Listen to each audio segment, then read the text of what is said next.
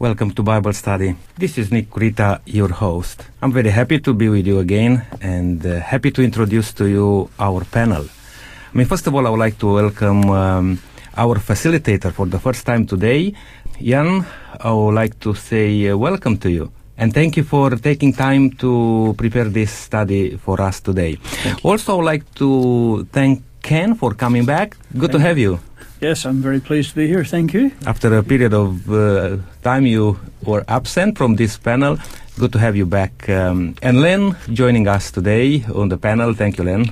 Yes, I'm sitting in a different seat today, but glad to be here. And Lydia, also thank you for coming with us for the Bible study. Thank you for being here. We are studying for the last few months from the book of Acts. Wonderful book in the Bible, and how the church was, established, to say so. But I will leave that to Jan as he is taking us through. Even if it's the last study from this book today, we are going to come back next week with another topic. But Jan, just take us through today, please. Thank you very much. I think the first lesson and the last are the most important, the beginning and the end. Well, have you ever had someone who is a good person, but a bad traveling companion? What sort of a traveling partner would Paul has been? But before we will start and dig deeper in this conversation, let's say a word of prayer.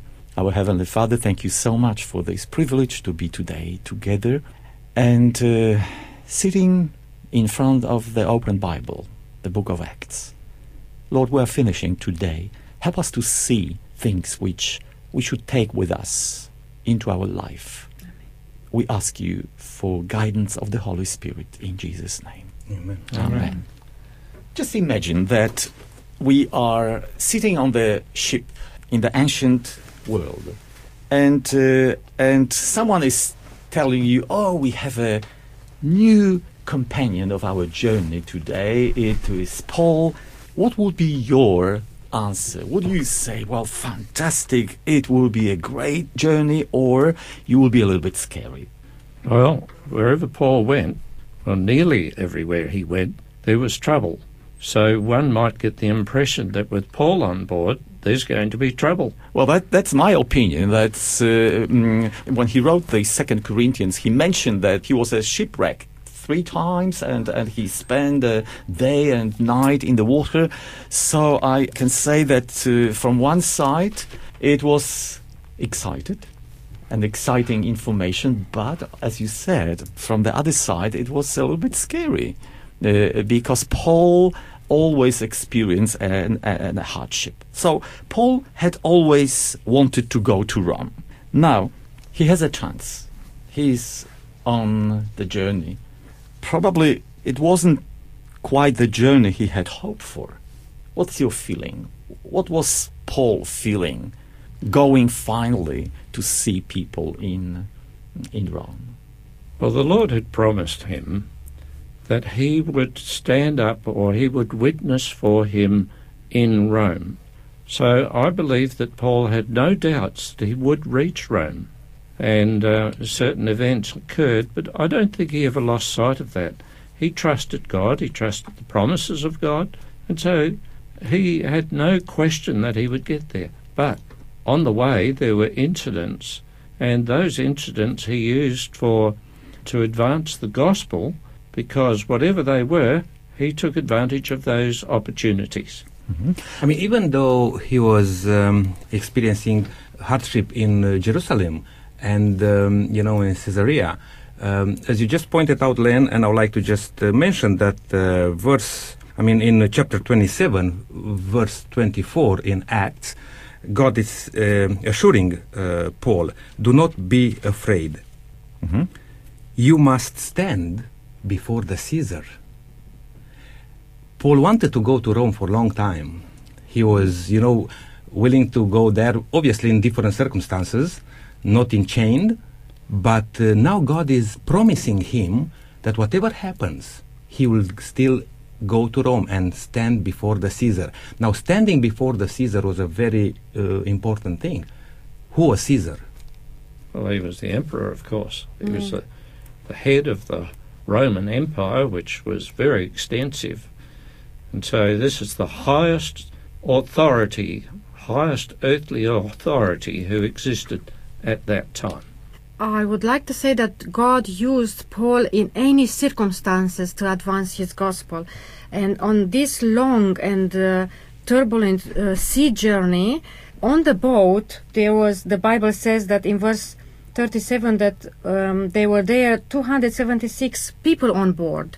So God knew how to make his name known to these people. And of course they had a very, as I said, a very long and turbulent sea journey. And the Bible tells us that it was a very dramatic situation, lots of days of poor visibility and heavy rain and storm and raging winds without knowing exactly where they were, and completely exhaustion. The Bible also mentioned that they didn't eat for several days, and I think they were desperate.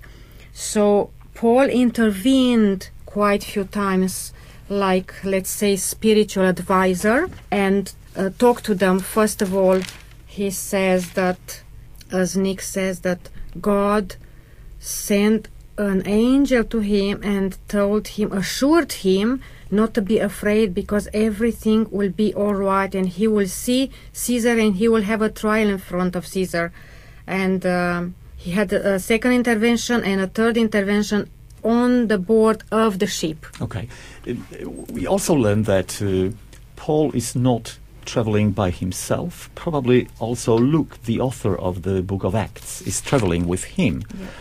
Because those last two chapters of the book of Acts, we have those fragments which we called we fragments, where Luke is saying we means I, Luke and Paul. Luke is an eyewitness, and we have extremely rich chapters with lots of details in it, and even ancient historians, they are reading and studying these last two chapters of Book of Acts just as the best description of the traveling on Mediterranean Sea and the ancient situations on the sea. So, coming back to Paul, what do you suppose it would have been like to travel with Paul? I think there was another companion with Paul. In chapter 27, verse 2, it says that there was Aristarchus, a Macedonian from Thessalonica. So this one was another Christian that accompanied Paul on the journey, together with Luke. So I think they were together, a group of three. Well, or this more, is what the Bible says. We don't know, but it's important that the first person plural we includes also Luke, who was the author of the Gospel. I think it would have been very interesting travelling with Paul, because he experienced so much, so many different things happened, and although he had a lot of trials, he also did amazing miracles all along the way, so I'm sure he had a lot of confidence inside, and I'm sure many of the people with him at the time thought, well, I wonder what's going to happen this time. They had seen many of these miracles happen. They had seen Paul shipwrecked and beaten, and all sorts of things happened, perhaps maybe to all of them, but they always came out on the other side, and I'm sure they realized inside that God had a plan for them, and that plan would be fulfilled. I think it would have been very exciting travelling with Paul if you knew anything of the history and you knew that it was going to be some sort of event that occurred. But on the other hand, I would have loved to have been there with Paul and listened to the stories of how the Lord worked through him. And if you remember previously in Acts, at the end of each of his mission journeys, well, at least the first and second, he spoke to the people and he enthralled them with stories of God's intervention and how so many people have been saved. And I think that would have been really good. I'm wondering if Luke would have answered this question in the same way as Barnabas. Because you see, we have a lot of description of the traveling. Paul traveled with many people. Do you think that Luke has the same impression as Barnabas? Just before that, I would like to just mention something about Paul. Paul was a very highly regarded person. If I mention just few names who like to sit in front of Paul or alongside with Paul, to mention Felix, to mention Agrippa, King Agrippa, to mention, there will be few other names. Even the Caesar himself heard about Paul. Are we talking about a personality here, or are we talking just a simple man? Well, I was asking the question. I would like to see the Paul as a person, because usually we see him as a theologian, as the author of the big portion of the New Testament. But it's nice to have a reflection. He's heading Rome. He's having this hardship on the ship, and we know also that Barnabas had a little bit different opinion about traveling with Paul. Today I'm wondering if Luke had a different feeling, and it leads me to the question: do you suppose Paul mellowed with age, or did he become even more set in his opinions? What do you think? I think Paul really, personally speaking, and I know the Bible doesn't make this clear, but I don't really think he changed. I think perhaps as he got older, he got stronger in the Word of God and in the acts that he did. So personally, I don't think he would have mellowed. I think he would have been out in the forefront all the time. Okay. I think Paul was a lovely person. It doesn't matter about his age. We don't know exactly what age was he at the time, but I think he was a lovely, caring person, because in this trip to Rome, he was caring about the people, warning them about the voyage. That he saw that it was a disastrous voyage, and he gives some instructions to them, but they didn't listen. And on his second intervention, he asked them if it's possible to eat something, because they didn't eat anything and they wouldn't be able to carry on to survive from the boat to the land when they were landed. Caring person, I think. And I think we'll come to that point a bit later, in our discussion. But right now, what I like about a panel discussion is that you can have differences in opinion. Yeah. Myself, I think that Paul was changing a little bit. Oh, yeah. And the reason I'm saying, not to be judgmental, but I even said to a previous program that I think Paul was not standing as firm as he stood before during his visit in Jerusalem. He was compromising a little bit in Jerusalem there. And now, probably that changed a lot, the whole thing, in the how God probably thought of his mission. Even himself, he had plans to go to Spain, to go some other parts of the world, but he ended up to go chained to Rome. And God can turn out from something which doesn't look so promising, so good, it can still turn it out for a good, if you allowing God to continue to work in your life. Okay, I would like to move a little bit further, and I would like to turn your attention to another interesting person, and this person is a centurion. When we read the book of Acts, and when we read the Gospel of Luke, we have a feeling that the Roman centurions are depicted as people of character. The Cornelius. I don't know if the jailer in Philippi was a Roman soldier. Probably not.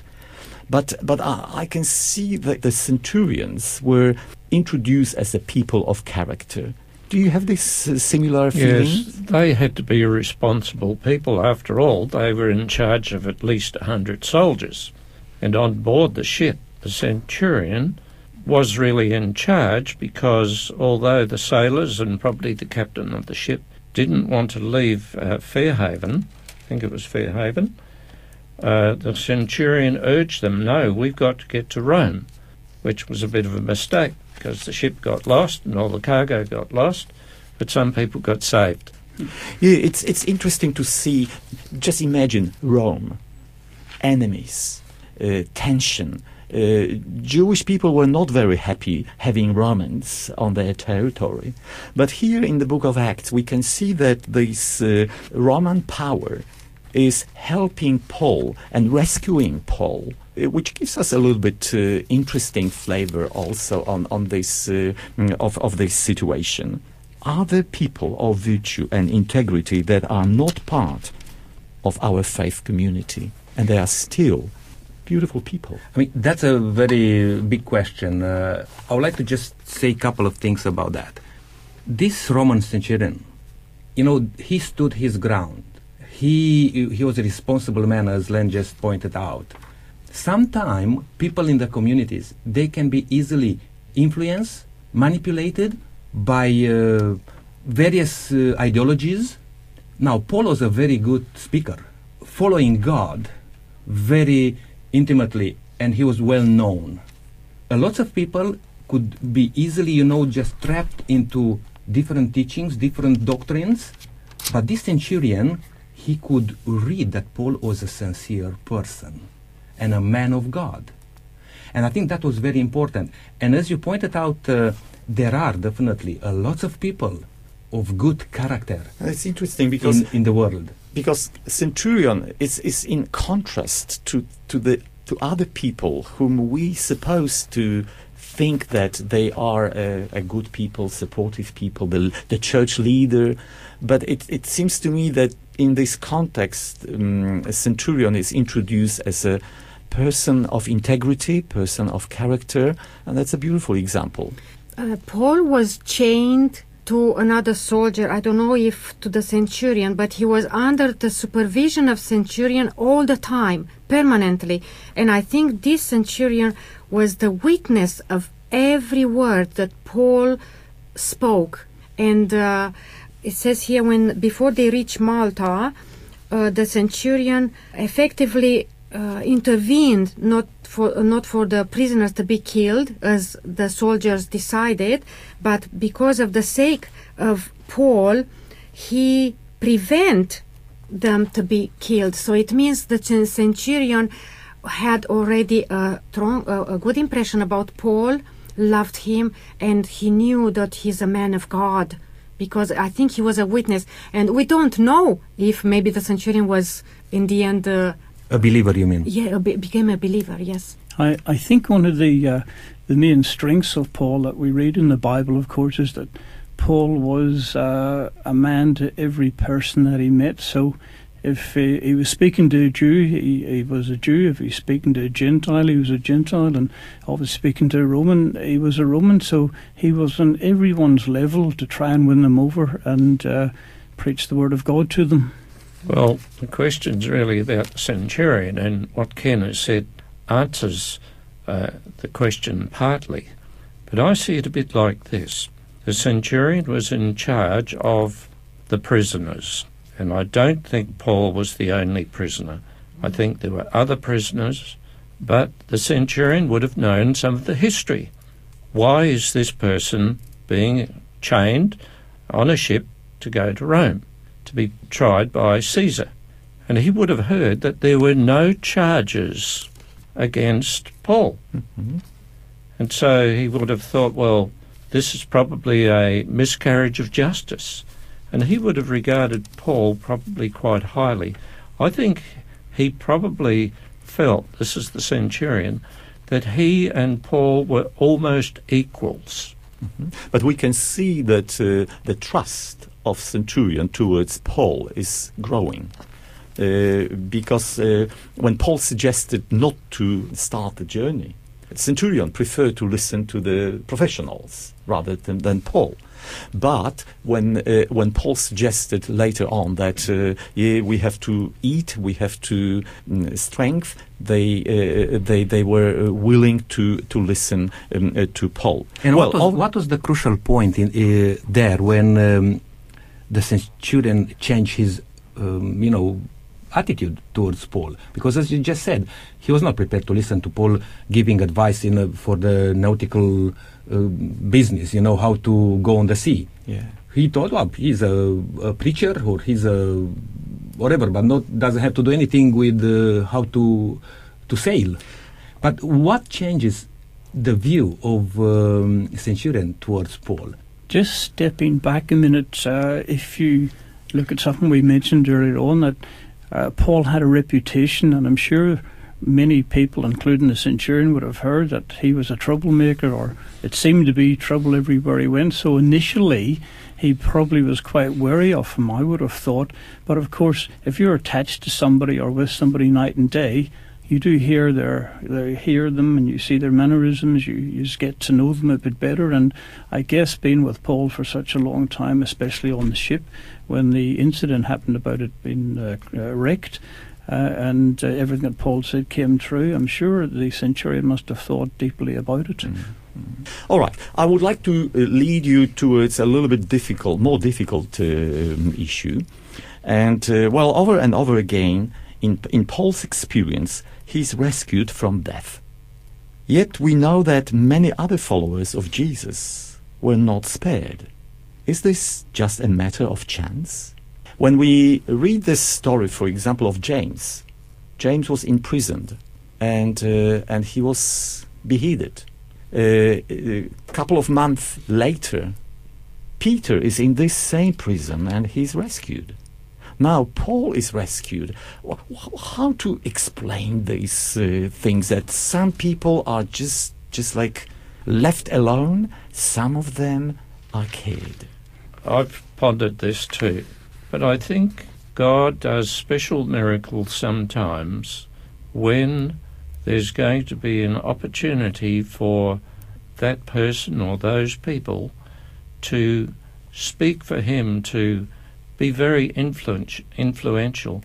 Now, I'm not saying James wouldn't have been influential. He probably was. But I don't know the mind of God. God says in Isaiah, my thoughts are not your thoughts, and my ways are not your ways. So, although I ponder about this, I don't know the answer. I leave it to God. Mm-hmm. But there are also few things which we can talk about. For example, James, because you raise it up. After James was beheaded, there was a huge spread of the gospel. People thought that if they will finish with James, everything will be stopped. That's not true.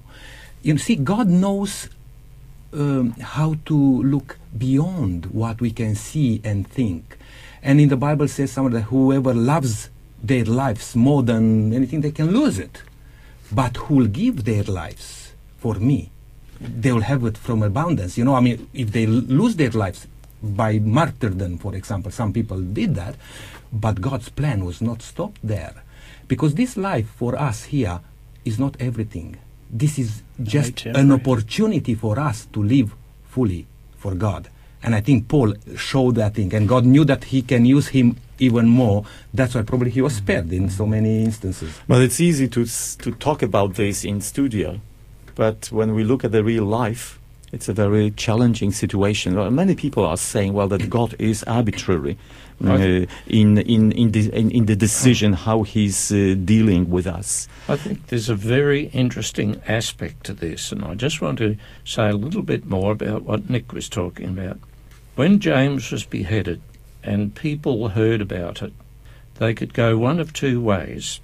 They could say, well, I'm not going to be part of this movement because I might get killed. On the other hand, they could say to themselves, if a person is prepared to give their life for this particular thing, there must be something worthwhile in it. And I should think, this is my thought, that this is one of the reasons why the gospel spread so quickly as a result of persecution. Well, I think that we can spend probably much more time on this discussion. I think it's important to differentiate between the God's power and God's providence. We are very confident with believing in God's power, but also we have to believe in God's providence, and He is sovereign, and He is, and we have to allow Him to make appropriate decisions in our lives. Well, there is a catastrophe on sea, and they end up on Malta. What happened there? Do we have any special events happening there? Something interesting? course, the ship was wrecked. It drifted for about 14 days in this hurricane storm, which over there they apparently call a northeaster. They ran the ship aground. There was a sandy area, and the ship ran aground. But Paul had been told by God that not one person would be lost as a result of dying because of the shipwreck. But it was very windy, it was cold, it was raining, and everybody was basically freezing. So a fire was lit. I imagine it was a bonfire. Some of the locals probably helped out here and lit this fire, and they were drying it off and warming up, and Paul was collecting some wood. He just didn't sit there and preach. He went and picked up wood, and he was about to put the wood on the fire, and he must have picked up a snake in the wood too. Whether it was a hollow log or what, the Bible doesn't say. The snake bit him and hung on to his hand, and they all expected Paul to die, because when a snake bites you, if it's a venomous snake, you're going to die usually. But he didn't. And first of all, when the snake bit him, the local people thought, probably some on the ship who had survived, probably thought, oh, he must be a very bad man. Interesting. Now, God is meting out justice to him. And when he didn't die, but kept living, they thought, well, no, he must be a god himself. Mob is changing attitude so quickly. And again, how we can see how God is working here. Even today, we have so many beliefs and traditions and understandings of things, and people can be easily caught into all sorts of beliefs which can be harmful for your soul, for your salvation.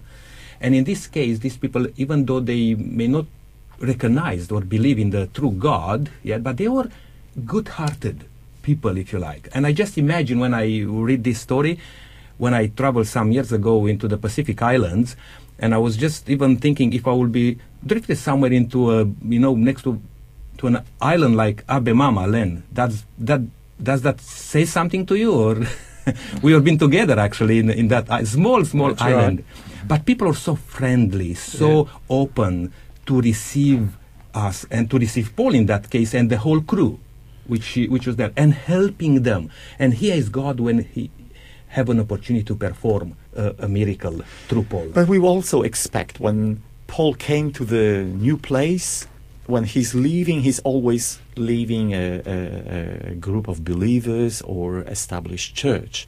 But in Luke's account, we don't have any information about that. So it looks like nothing happened on Malta. What do you feel about that? I don't believe it.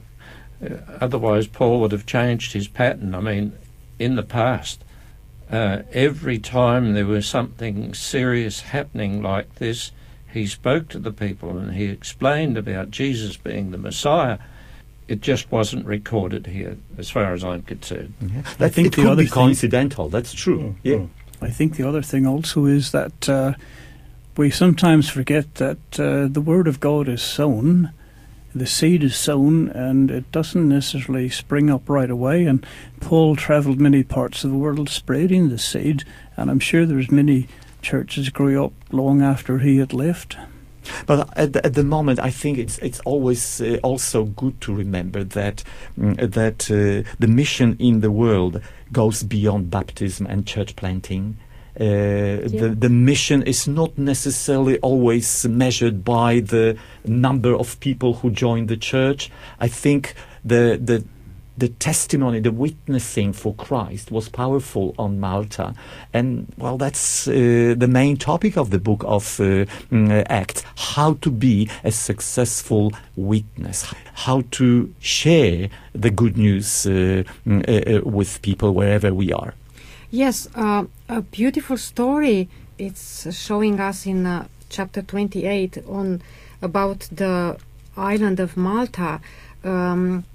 Look, it's saying here that they have been welcomed in the house of a chief official of the islands. His name was Publius, and he welcomed all of them and being very hospitable.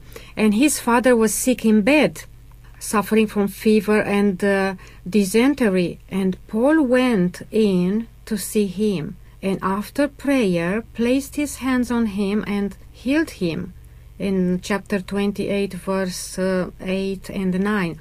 And when this happened, the rest of the sick of the island came and were cured. So it means Paul witnessed there God's power, and we don't have anything saying further if from these experiences if Christians came out of the island, but for sure their hearts were touched by God and they became Christian. I would like to also turn your attention to the parallel between Paul and Jesus. While on the ship, we read in verse 35, chapter 27, after he said this, he took some bread and gave thanks to God in front of them all. Then he broke it and began to eat. Can you see the parallel between what Jesus did with his disciples? And now Paul is doing a similar things, but there is a different context. What's the difference? What's the similarity? What's the difference? Well, I would like to suggest this. Jesus called himself the bread of life. Without him, we cannot have eternal life. In this case, where Paul encouraged the people to eat, and he broke the bread, it must have been pretty stale by then, because it's about a fortnight after the storm broke. That represented physical life. In the case of Jesus, what he gives spiritual life, eternal life. What I would like also to point out in this situation is that after quite a few years, Paul was still doing what Jesus told them to do. You remember that after Jesus broke the bread and showed them the church was growing after, and said that daily they came together. You know, there was a great power in the unity and the believing of those people, and they break bread together. Paul was continuing to do that. What that tells me? That tells me that as many Christians today thinking that there was a lot of change from Paul, from Peter, from other leaders in the early church, which majority of the Christians today they respect and follow. Again, it shows here that Paul was one of those persons who closely followed Jesus and his example. But when we look at this, Jesus is in the upper room. There's 12 Jewish followers of him. He's praying, he's taking bread, and he's distributing the bread to them. Now, Paul is on the floating ship, on the deck, standing, and he has 276 people from all different walks of life, from all different religious backgrounds, and he offered them take. And can you see the difference between the context of the upper room and the context of the sinking ship? Paul was living a life following in the steps of Jesus. So his life was connected with Jesus. He lived his life. So he met the needs of the people. He always saw the needs of the people. It doesn't matter if it was physical needs or spiritual needs, because, as you said, he broke the bread, he healed the sick when he saw that people are sick. So, as you said, Pastor Jan, before, our mission in the world goes beyond baptism or church planting. It also involves concern for people and their needs. So this is the practical aspect of the gospel in our lives. Yes, but you see, most of all, it's a beautiful picture which is showing us the main topic of the book of Acts. That Christianity is not a little small sect in Judaism. In Book of Acts, there's a big expansion, and Paul is doing the same things which Jesus did in this micro world and micro group, now in macro. Expanded. And that's exactly what I was thinking earlier, that the Great Commission, which was given to the disciples, was reflecting exactly what Paul was doing, to go to the whole world and preach whatever they experience in the upper room. That experience should be passed on for the whole world. And we are not here to be segregated, or to segregate and to enclose. We are here to open up. But one thing which was very important from these reports is that Paul was keeping his faith in Jesus as Jesus showed him. He was not coming with man-made tradition or new way of approaching. He was following Jesus. And I think that's very important for us, because today you can go and probably have 3,300 opinions from different groups of Christians. Now, we have to move on. Upon his arrival in Rome, Paul met fellow Jews who listened to his message. And in verse 24, in chapter 28, we read, "Some were convinced by what he said, but others would not believe." Is a belief a choice? Well, I think you could answer that both yes and no. But primarily, I guess I'd have to say yes. But of course, people have different reasons for rejecting truth, for rejecting the gospel, because there might be pressure from their family, there might be pressures from their job. They might sort of inwardly believe, but don't actually do anything about it because of those pressures and maybe even their philosophical standpoint. This is something I've thought about quite a lot. Why some do and why some don't. I've told the story on air before about a friend of mine whose name was Brian. Brian and I went to the same church and everything, yet I was a believer, but he wasn't. And the sad thing of it all was it must have worried him, and he ended up committing suicide, which I find really strange. I think one of the challenges people face today, I'm not talking now about non-Christians, is that they don't always necessarily hear or think about what we say, but they certainly look at what we do. And this is a challenge for many Christians today, because some Christians certainly are Christians maybe on the Sabbath day or the weekend, but the rest of the week we maybe fall down and are not too strong in that area where we should be acting a Christian every day in the ways of the Lord every day. Mm-hmm. Is there a difference between a sincere person who wants to believe but cannot, and someone who could believe but choose not to? That's a very good point, Pastor Jan. And over the years, many people I've witnessed to who are what I would maybe class as good people, etc., well educated and knowledgeable. The problem is, of course, that being a Christian today, you're swimming against the grain. Most people don't want to become a Christian, because if they do, it means they have to make a decision, and the decision is not always something that society is agreeable with. I was reading something this morning about when people feel a need, they recognise there's some emptiness in their lives, they look to fill that emptiness. Some look the wrong way, they look to drugs, alcohol, sex, porn, all sorts of stuff, thinking that's going to fill their need. But if they don't recognise a need, and I know some people, they think, well, I'm a good person, I don't do anything wrong. They don't feel they have a need, and therefore normally they will not accept the gospel because they just don't feel the need. Mm-hmm. I believe that the Holy Spirit comes to everyone's door and knock. If that person opens the door, the Holy Spirit comes in and brings light and brings understanding of the truth and so on. But if the person keeps the door shut and the heart is hardened, so they remain in darkness. Mm-hmm. This is what I believe. You see, we every day we have to make choices. Yeah. And I very often pray the prayer of this man, of father of the boy, who was brought to disciples and they were not able to heal him. And then Jesus is telling this man, everything is possible for those who believes. And I love this prayer, this short prayer with this man said. You remember that?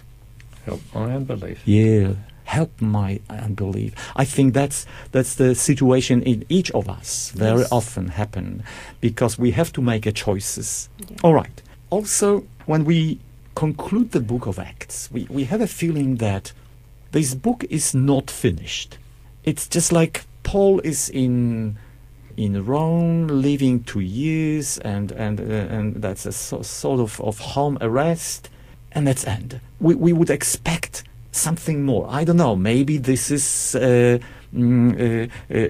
situation that this is not an original end. Maybe there was a different end, but that's what we have. What do you think? Why Luke is leaving this book like without conclusion?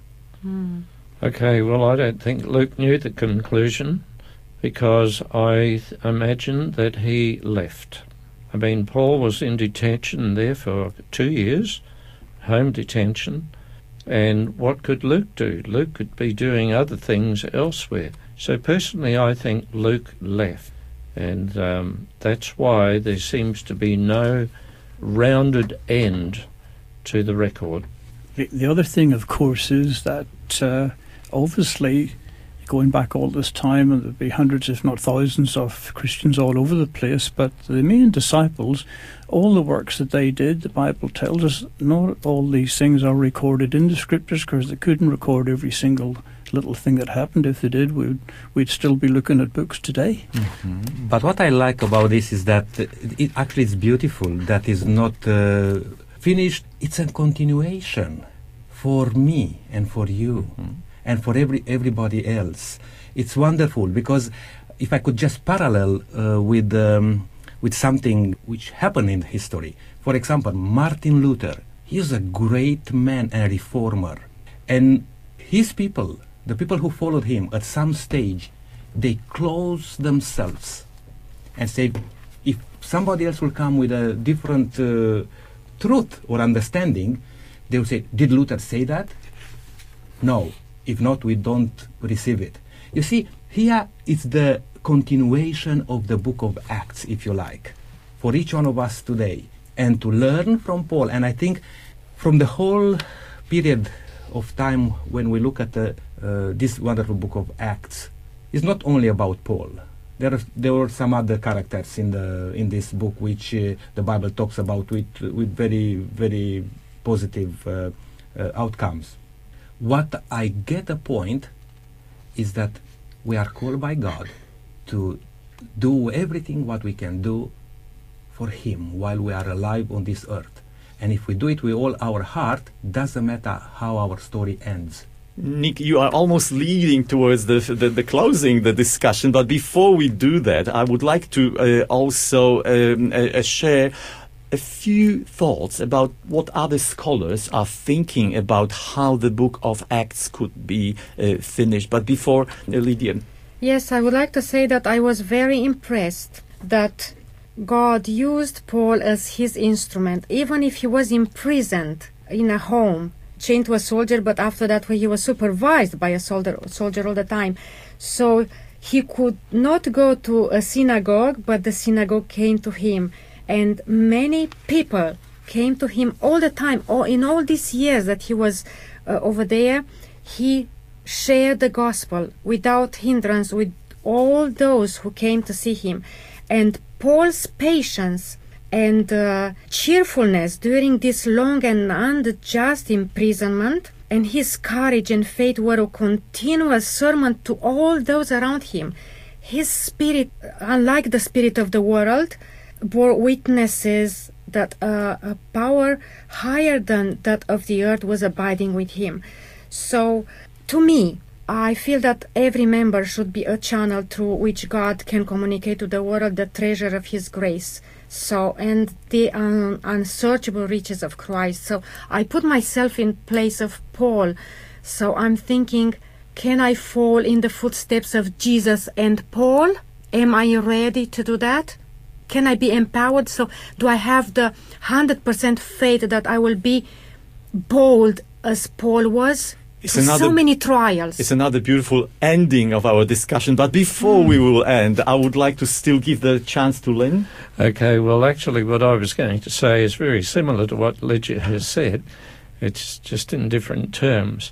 The story without the end, if you like, is maybe a deliberate thing because we write the rest of it in our own lives. That's true.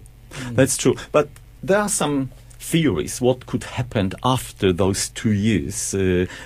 Scholars have argued that Paul was indeed released after 2 years, since the charges against him was groundless, and we know that there was no serious accusation towards him, that he possibly traveled to Spain as he had hoped. We have some references in the book of Romans, that he returned to the east visiting Crete, Ephesus and Macedonia, Miletus and Corinth. So Paul come back and visited the churches he established before, that he wrote First Timothy and Titus during this period of freedom, that finally he was imprisoned again in year 64. The year 64 is the year where Rome was suffering of fire, and we know this story when Nero was accusing the Christians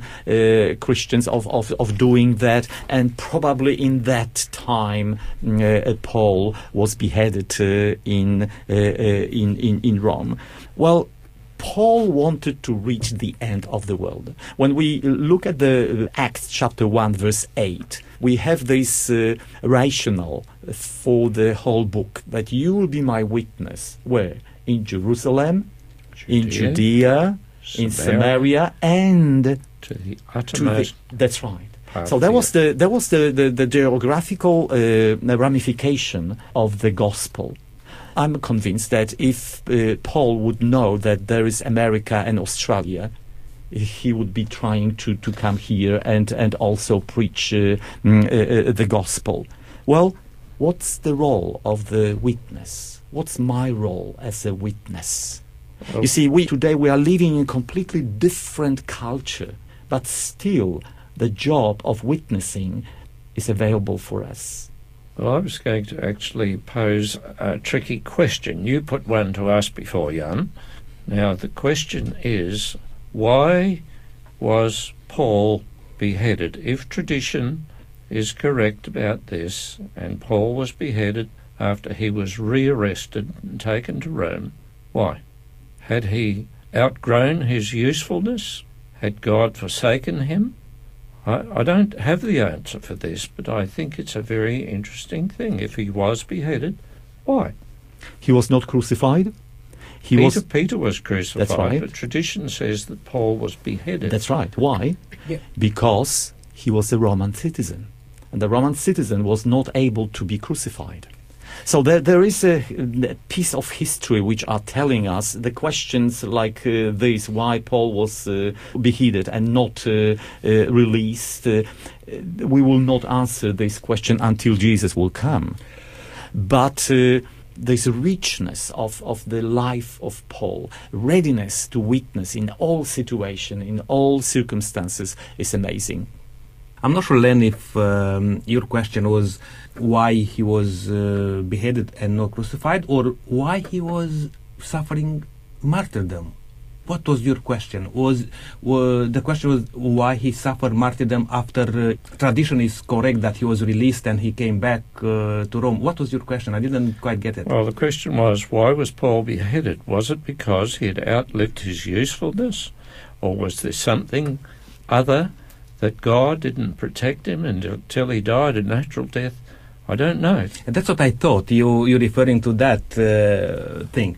Now, as was mentioned a bit earlier, that during this period of time, that was a big problem in Rome, and the fire which was burning down the whole city, and needs to be somebody made responsible for something like that. Guilty. Scapegoat. And that was the Christians.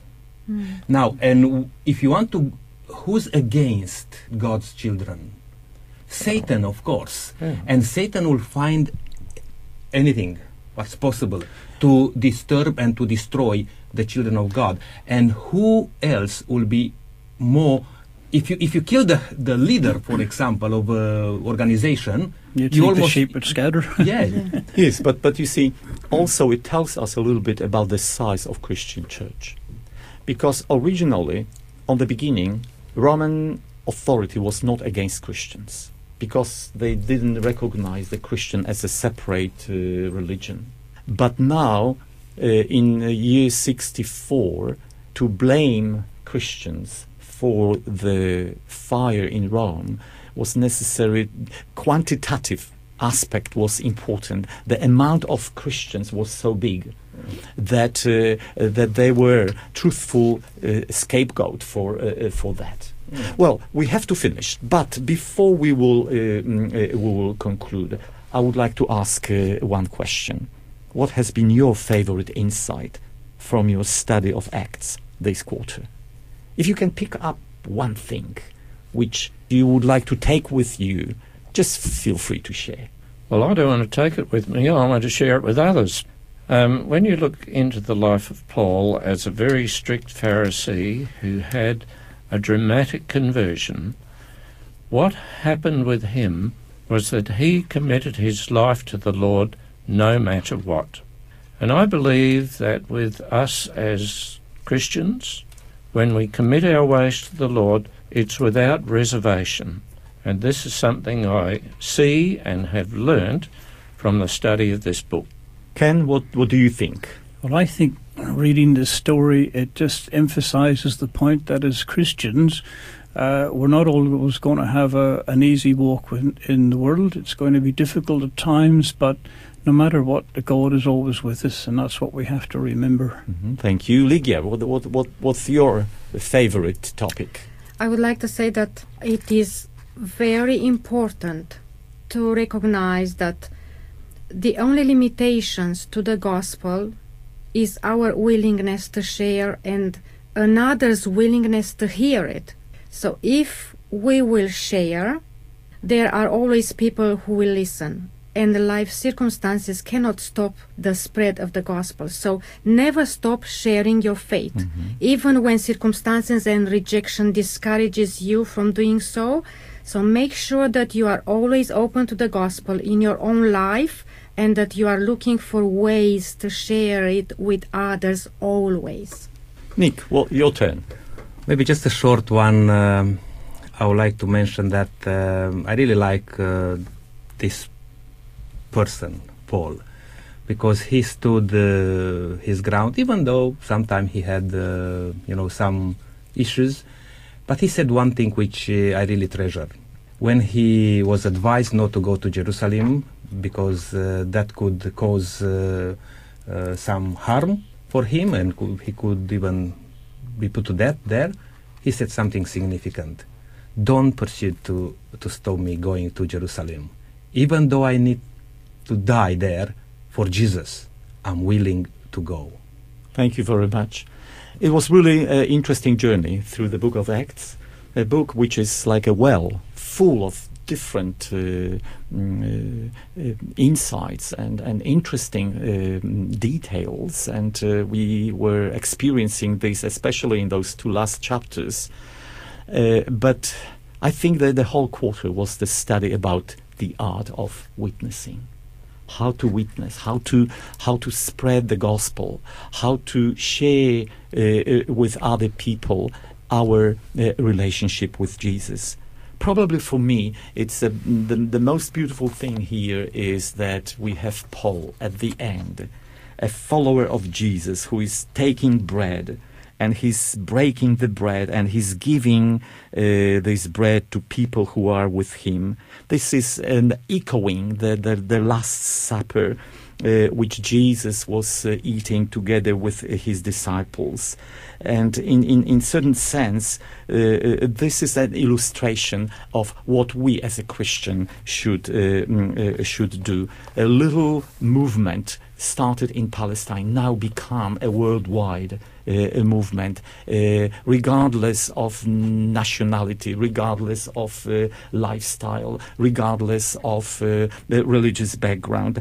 The bread of life is offered not to a particular group of Jewish followers, but to all people who likes. It is shared with all of us for our salvation, and that's probably the most beautiful element of Book of Acts. Thank you very much for your participation. I hope that we were blessed, and also our listeners was inspired. Lynn, I would like to ask you to conclude with a prayer. Father in heaven, we thank you for the opportunity to study your word, to share thoughts about it. And Lord, we thank you that you are willing that we should become your children. I pray too for those who've been listening to this program, that their hearts might be moved to make a commitment to you, and that when Jesus comes, we can all go home with him to heaven. And it's in his name we ask this and give our thanks. Amen. Amen. Amen.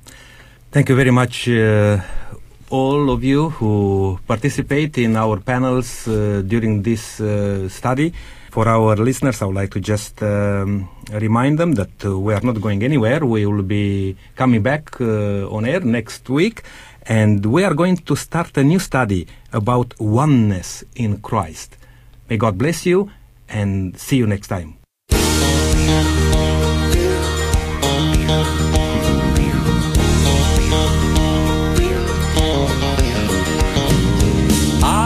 A drink from some life-giving water in this dry desert land where I dwell, and my cup overflowing is the joy that makes me sing, 'cause I'm still drinking water from the well.